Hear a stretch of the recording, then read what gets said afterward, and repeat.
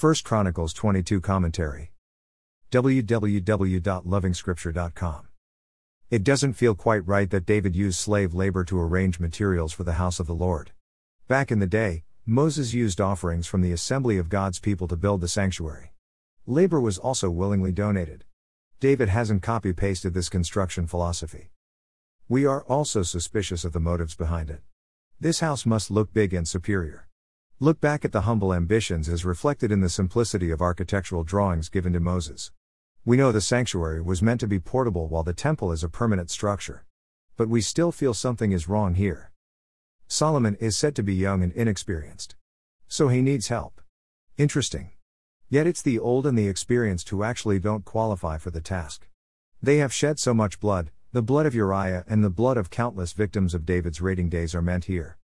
Of course, we are imposing the New Testament standards on David so that we can learn from his mistakes. Neither age nor experience, nor preparations are a prerequisite for building the Lord a house. The New Testament message is, come as you are.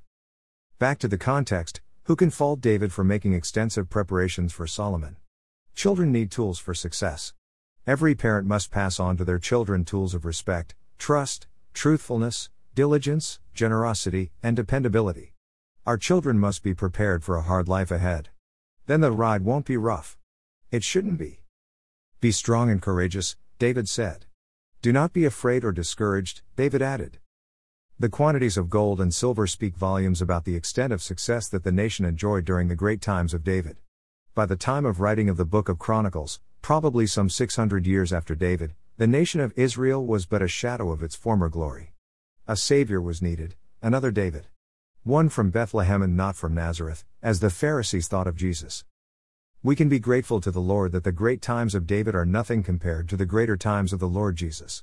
But the greater times are not physically comparable with the fleshly view of success. The righteousness of Christ residing within the saint, the new house of God, is what brings about greatness. We can always experience it. More resources visit http://www.lovingscripture.com.